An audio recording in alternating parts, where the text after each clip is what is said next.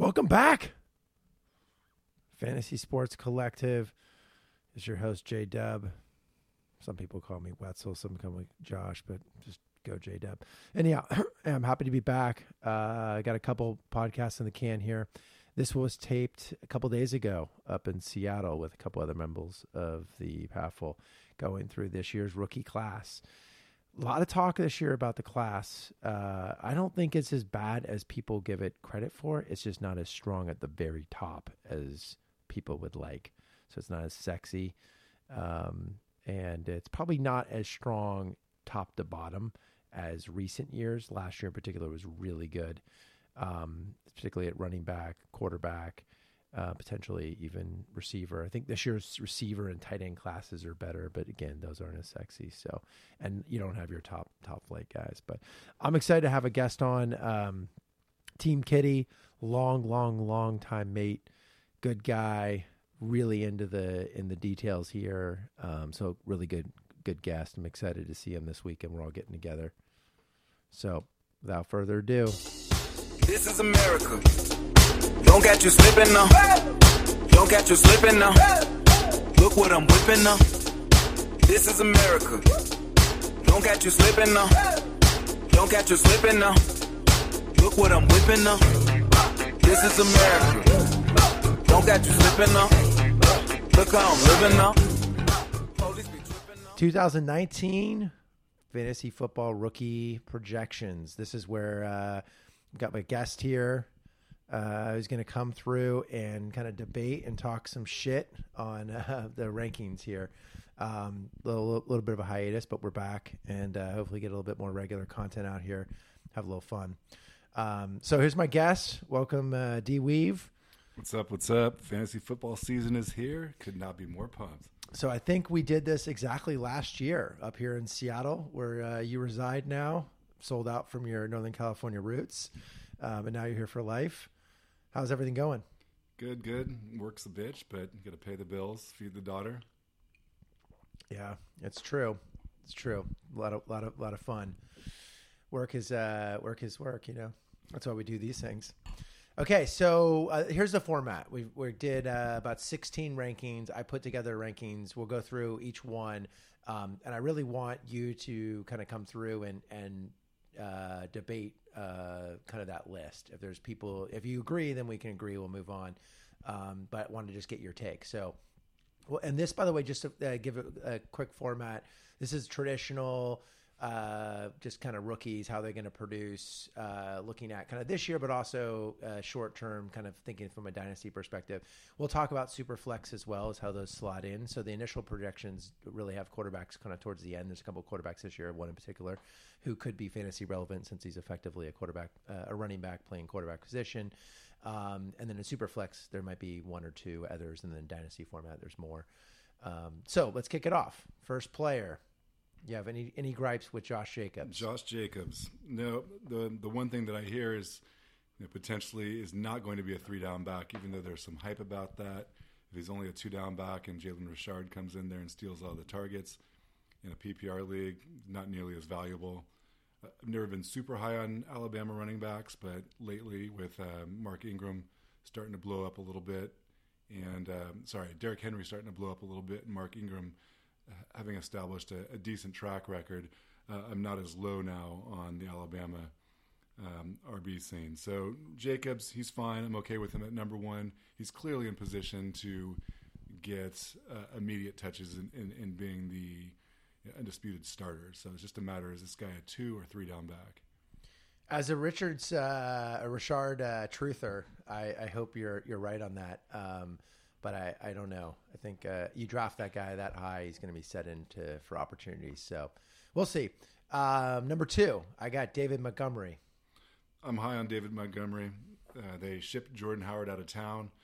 Jordan Howard was, not quite a stud, but something close to a stud, and he certainly produced numbers last year. Obviously, he can't catch the ball, which is a big part of Najee's system.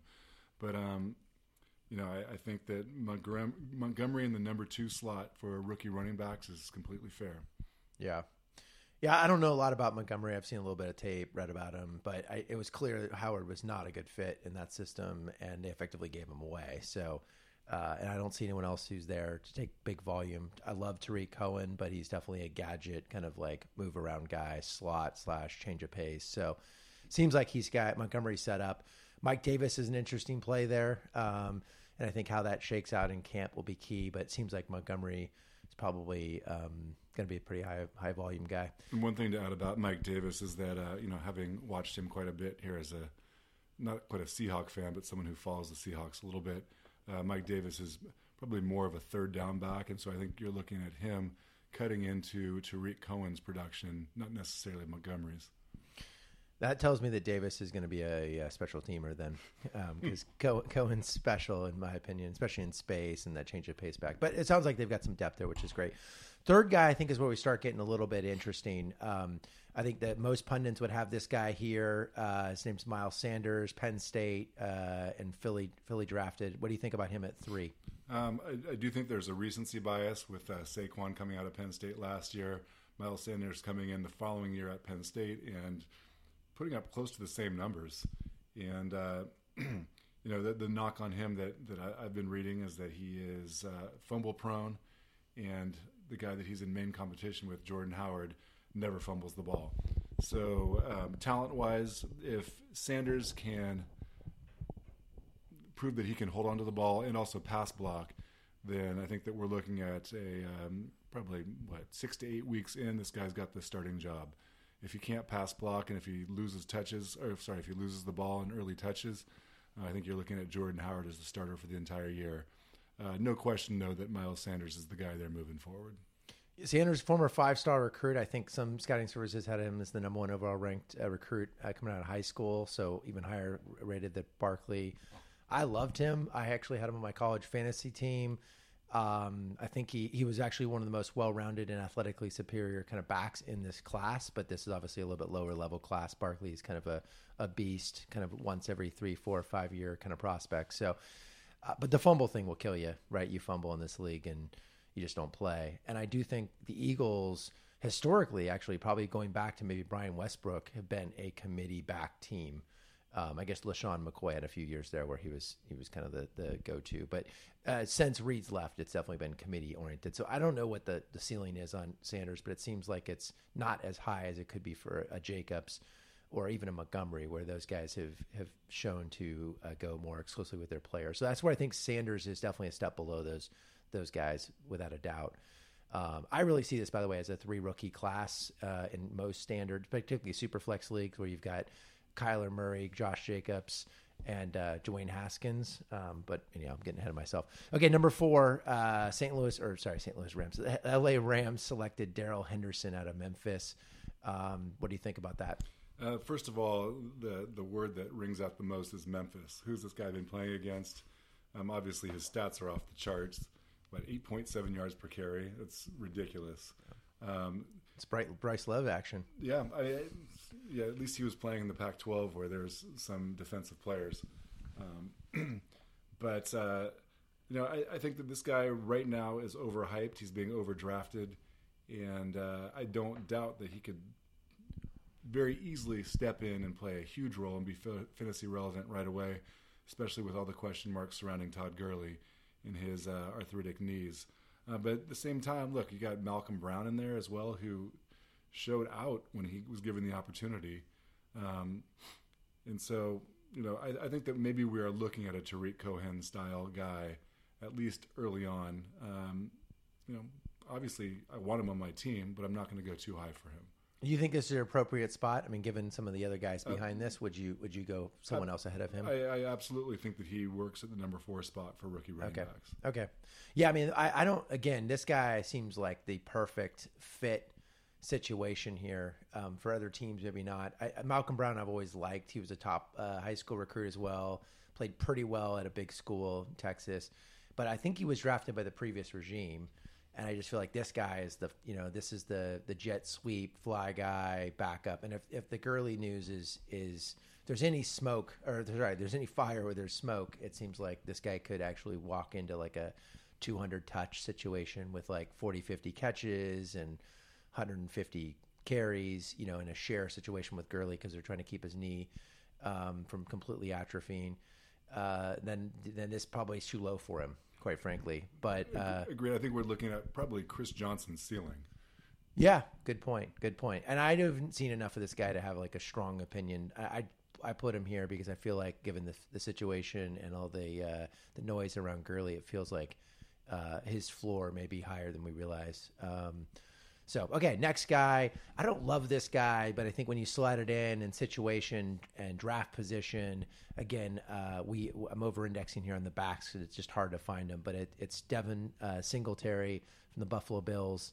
What do you think about this one? So I disagree with this one in terms of the place number 5. Everything I've read about him is that he was overdrafted, that he's not very fast. He's also small. And, he's also going against a guy, LaShawn McCoy, who has had some bad years, clearly on the downside of his career. But I'm not ready to say that a person significantly smaller and slower than LaShawn McCoy is ready to take in and steal significant touches from him. At the same time, you also have Frank Gore there, who you look at his stats last year in a horrible freaking Miami squad, and he still is averaging 4.5 yards a carry. Until Gore sucks, he's going to come in there and steal touches. Yeah. On top of that, you got TJ Yeldon, who actually had a decent year in Jacksonville. They just had a crappy offensive line, and he wasn't able to really perform when given the chance to be the bell cow. So this place is too crowded for me. Devin Singletary has too much limited upside from what I'm reading to really care about him. I'd put him lower. Who would be your 5th player then? I would probably put Justice Hill or Damian Harris above him. Okay, interesting. Okay, we're jumping around then. Okay, so my 6th guy is wide receiver out of Oklahoma, Baltimore Raven, Marquise Brown. Now, I don't love this. And quite frankly, I think, just going back, I think this is a 3-player draft in a Superflex league. I think it's kind of a 2-player-ish in a traditional league. And then you got 2 or 3 guys in Sanders and Henderson that are good. And then I feel like there's another drop down where you get any of these guys like a Singletary, like a Marquise Brown, like a N'Keal Harry or Damian Harris, where they have a chance. But so my next guy is Marquise Brown. You think this is too high for him based on what you just said? I think that it's too high for him overall, yeah. But this guy is a game changer if healthy. And if Lamar Jackson ever figures out how to throw deep, which if you actually look at his overall stats, he's not as bad as what he may look like when he has his air throws. The guy can connect deep, and Marquise Brown is a burner, and he's also a pretty refined route runner. So this is a sky's the limit type person. If somehow they develop a passing game in Baltimore, this guy is I'm not going to say a Randy Moss type, but he is a guy who's going to put up significant numbers right away. Well, he's small, which is a key thing. Yeah, so when you use Randy Moss production rookie year is what I'm talking about. Yeah, I think what I like about him in this situation, I don't love the landing. I hate the landing spot, to be fair. But what I think they're going to do is do a lot of bubble screen, a lot of quick ins, outs with this guy to get the defense from loading up 9-10 in the box. And if he can get 130, 140 targets, he's going to complete a higher percentage of those because they're going to be short area throws. I think they're going to abandon the deep throw. They'll do it once in a while, but he doesn't have the patience, the pocket presence to do it. They're doing a lot of rollouts and things. So anyhow, that's my case for him. I don't love him. And again, I feel like this rookie class kind of drops significantly around this area, and you're really starting to get into guys. It's like preference of what you like kind of dynasty-wise going forward. Mm-hmm. These guys are stabs in the dark as far as I'm concerned in terms of being fantasy relevant this year. But I'm trying to project a year out. Okay, next guy, N'Keal Harry. Kind of really love the landing spot here. Those who don't know, New England hasn't selected a wide receiver in the first round in all of Bill Belichick's tenure. The last player they selected in the first round from the wide receiver position was Terry Glenn in 1996, I believe, and he was a top 10 pick out of Ohio State. Harry is a beast, and he really fits this mold that they're missing, quite frankly, of a big, strong target to win in kind of red zone or in short area places now that Gronk's gone. I don't see him as like a probably as a 3rd or 4th option, but I think he could put up some pretty decent stats because he's the only guy that kind of plays that tight end / wide receiver position where he's 6'2", 225. But do you think this is too early for him? I think it's too early for him. In our actual rookie draft that goes 16 deep, I don't even have him being someone that someone puts a topper on. Interesting. Primarily because I think that he's a little bit slow. I don't know that his route running is all that refined. And he has had in the past some case of the drops, which will get you in Bill Belichick's doghouse very quickly, as well as Tom Brady's. There's also Josh Gordon potentially. He's Josh Gordon, the perennial sleeper, but Josh Gordon may be back there to start the season. So I just don't love this guy. I think that he's too unproven. I really haven't seen anybody from Arizona State come up big as an offensive player. I mean, the last guy that I remember seeing this hype coming out of Arizona State was Jalen Strong, and I think he's probably playing the CFL at this point in time. Yeah. If that. So, I like Harry. I saw more from him, but I hear you. Okay, let's keep going since you definitely are against that one. So I think my eighth guy is the guy you mentioned up at the fifth spot, which is Damian Harris, third-round pick by New England again. I like this guy. What sort of like jumps out you? Why do you want him at the fifth spot? Well, there's a little bit of bias here. I had him for 2 years running on my college fantasy squad, and whenever he was given touches, and he was basically given 10 to 15 touches every game. Every game he had over 100 yards rushing and about 30 to 40 yards receiving, and he scored. Granted, that's at Alabama, where they put up a lot of points, but this guy was clearly the best running back on that team, and that team was stacked with good running backs. Yeah. And so I think that he has a great chance to succeed at this level. The only thing that concerns me is where he landed, which is, where running backs go to die. Where not necessarily where running backs go to die, but where you can never predict who's going to perform on what day. You got Sonny Michel there, who, if he stays healthy, there's no reason why he doesn't get the ball every single time. You've got James White, who is a PPR stud. How many touches are available for Damian Harris right away? I think the challenge with Harris, and I say in my write-up, it's like he can end up with 10-plus touchdowns, 200-plus carries, and be an RB2 this year.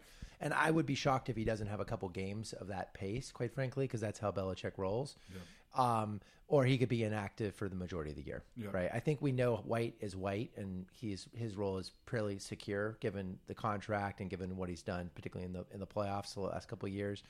So that role's done. Now the question is just Michel, his knee, and Harris. Michel fumbles. You just never know. I think the challenge, though, that you brought up is Harris is going to eat at Michel, and yes. Michel's going to eat at Harris. Like they both are eating the same plate, and White's doing his thing. Rex Burkhead's probably the backup there, actually. If White gets hurt, Burkhead's the guy that rolls in on third down. So that's where I have him 8, is that I feel like his ceiling is not as high as some of the guys I mentioned earlier, and I feel like his floor is pretty low. But I do like him. Okay. Next guy I got going here is wide receiver DK Metcalf. Again, this guy's a little funky to me. If you've seen the pictures, he's absolute stud. And the guy, he'd run like a 3.2 40 or something crazy. And I think he went to a perfect situation, right? Up here in Seattle. You guys are going to go get enamored and check out his physique at the training camp and get all excited. But in all seriousness, he's in a great situation to get a ton of targets. He's a massive guy. They've not really had someone like him. I mean, maybe Jimmy Graham at tight end in the Russell Wilson, Pete Carroll era. I feel like this is a little high, but there wasn't a lot of other options. Yeah, the only thing that I know about this guy, aside from the pictures, is that he is a burner, but he struggled with his lateral movement. I don't know how much that really matters. That's something that you probably can work on. But at the same time, the guy that I remember from Ole Miss is A.J. Brown. So if I were going to put somebody from Ole Miss in this rankings, I would have taken A.J. Brown over DK Metcalf. Interesting. Okay. I like situation here. I'm overplaying that. They've lost a ton in targets. And I believe in this. I believe in quarterbacks, right? Russell Wilson knows how to get the ball to people. Say what you want about his personal preferences or religious, whatever it may be. The guy knows how to play football and get the ball out. So, okay, next guy I got on here is, again, if we're in a super flex format, this guy's kind of the number 2 at worst third pick, but I got him 10 here. It's quarterback Kyler Murray. Look, you kind of know the history here. he may bomb and be a complete bust, but the likelihood that he's not a QB1 for at least a half dozen weeks this year is pretty low because he's going to be a RB2 and with who throws. You think this is too early for him? What do you think? I have no disagreement with what Josh just said. Kyler Murray would be my number one in the Superflex for all the reasons that were just stated. This is a Vince Young, Lamar Jackson, Cam Newton type guy. And if he flames out, he flames out. But there's no doubt he's putting up stats right away. Yeah. I don't like the situation there, by the way. You got a ton of young talent, some veteran talent, but line's terrible. He's got a coach that never won at tier 2 Division 1 schools. So I worry a little bit, but but his coach is really good looking. Is he good looking? Okay, good. I like it. But Kyler Murray, I think when I watch him play and I start looking at him, he's actually got great drop back, traditional quarterback skills. And he has a chance to be special, kind of in that Russell Wilson kind of vein, but maybe more super athlete, maybe not quite as great a passer, at least early in his career. So, okay, next guy I got in here I think is a little bit of a surprise, and given what you said earlier, probably not who you would have here. But I've got Minnesota running back, third-round pick, I believe it's third round, out of Boise State, Alexander Mattis.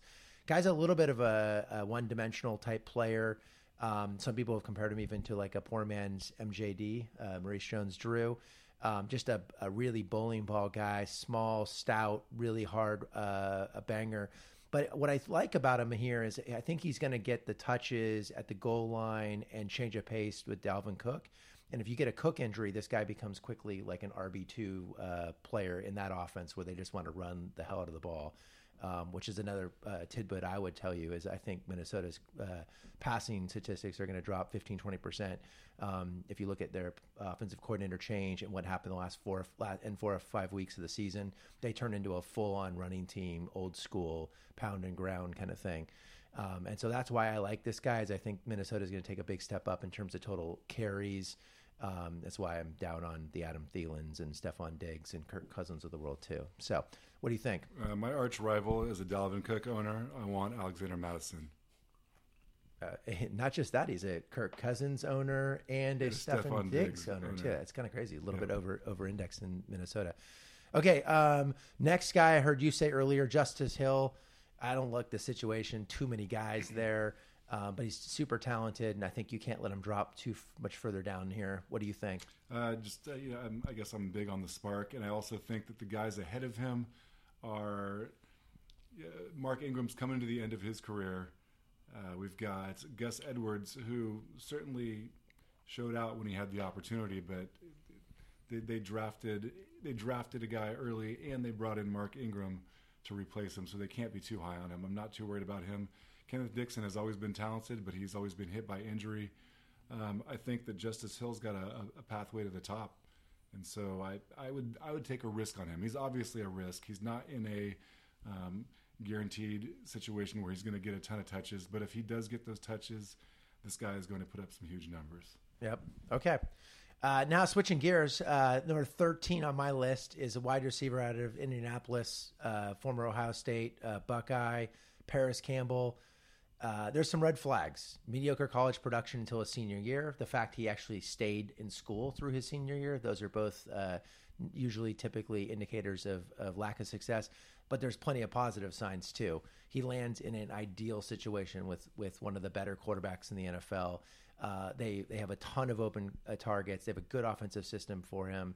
And I think if you taking the sort of Alabama running back thing, Ohio State at wide receiver, really for the last 20 plus years, just pumps out guys. And so there's a ton of talent. So the fact that he stuck around to his senior year, didn't play a lot, doesn't worry me too much given how many of these Ohio State guys end up in the NFL.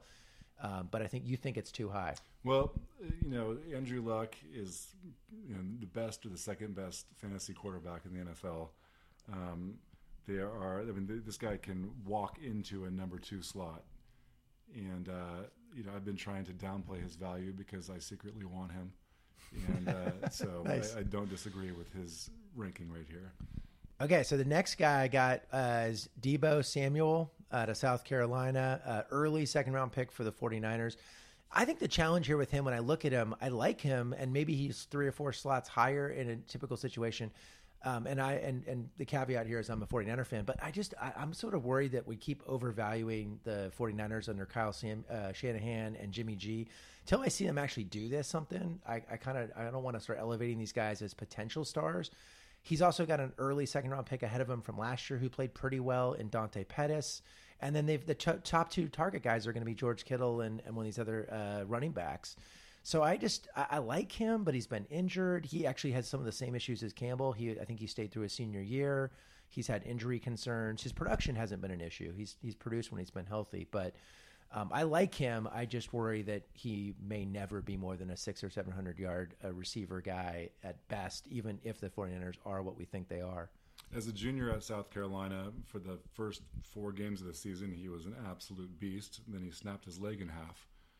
Came back and put up respectable numbers last year after 6 months out of surgery. So there's no doubt that this guy's an athletic freak. But I agree with everything that Josh just said in terms of the value that we tend to place a premium on Niner talent as Niner fans here, and they've already got Dante Pettis there. They still have Marquise Goodwin, who when Jimmy Garoppolo was healthy had a great rapport with. That guy hasn't gone anywhere. And then you have probably the second best or third best tight end who's going to be stealing targets. This is a show me before I really believe type situation for Deebo Samuel. Yeah, and I just want to say we're now at the place where a lot of these guys are probably may not be on your list, and that's fine. And if you're in a super flex league, clearly the last couple guys are probably not going to be on this list because they're going to get usurped by some of these quarterbacks. So, okay, number 15 on my list is going back to the quarterback position. He's here even in a traditional league because I think he's going to be a starting quarterback, and I think he can have some good weeks in a kind of passer-friendly system in Washington, and that's Dwayne Haskins. Again, I'm a closet Ohio State Buckeye fan, so I saw a bunch of their games. Guy put up, video game numbers, like Kyler Murray type numbers, and now he's a traditional quarterback, statuesque. He's not going to be fast. He's not going to be whiz with the ball. He just gets the ball out. He can throw it from every angle, every place. He's raw. But I like his landing spot ultimately. I think long term, I'd like to see him sit a little bit so he doesn't have the pressure of immediately being the starter. But I think for fantasy leagues, he's going to have some QB1 weeks, and I think he's a solid QB2. And Dynasty, he's got that potential. Do you agree? Would you absolutely. push him further down? In a super flex league, this guy is number 2 overall for rookies, and Superflex Dynasty, number 2 overall for rookies. Yep. If you ask me, I agree with everything that Josh said. Okay, so my last guy is the tight end, TJ Hawkinson, Detroit Lions, I think 8th overall pick. Real quick on this one, arguably the best blocking tight end prospect in the last decade at the tight end position. He's going to play a ton in a run-heavy system. They're moving massively to a maul you into the ground kind of approach on offense. But what I like about him is he's a pretty sleek, good pass catcher. And in that system, he's going to be on the field for every single play. I don't think he's going to be a stud, but for a tight end, he's going to put up like a 50, 500 kind of 5 TD season and potentially grow into like a 75, 750, 7 guy. I think of him as kind of a more modern day Jason Witten. So I like this guy a lot. I think, again, if you're super flex, he's probably not falling in the top 16. But given this year's rookies, he's a pretty safe bet. Everything I've read about this guy is that he's one of the best tight end prospects in the history of the league. I don't know anything about him. When I actually watched Iowa games, I knew more about Noah Fant than I did about this guy. And so, I don't have any eye test to tell me anything different, but I do read nothing but rave reviews about Hawkinson. Yep. Okay, great. So lastly, before we finish this up, Superflex leagues, I think we probably agree Murray's 1 or 2, maybe 1. Do you think he's 1? I think Murray's 1. I think Haskins is 2. Okay. Okay, good. I had Haskins 4, but I think in our league that we're in, I think it is probably Murray 1, Haskins 2. I've got Haskins 4. Where do you have Locke and Daniel Jones? Where do they slot in? I'm excited to laugh at whoever drafts Daniel Jones. Somebody's going to take him, but I don't have him slotted in anywhere, probably maybe 25 overall.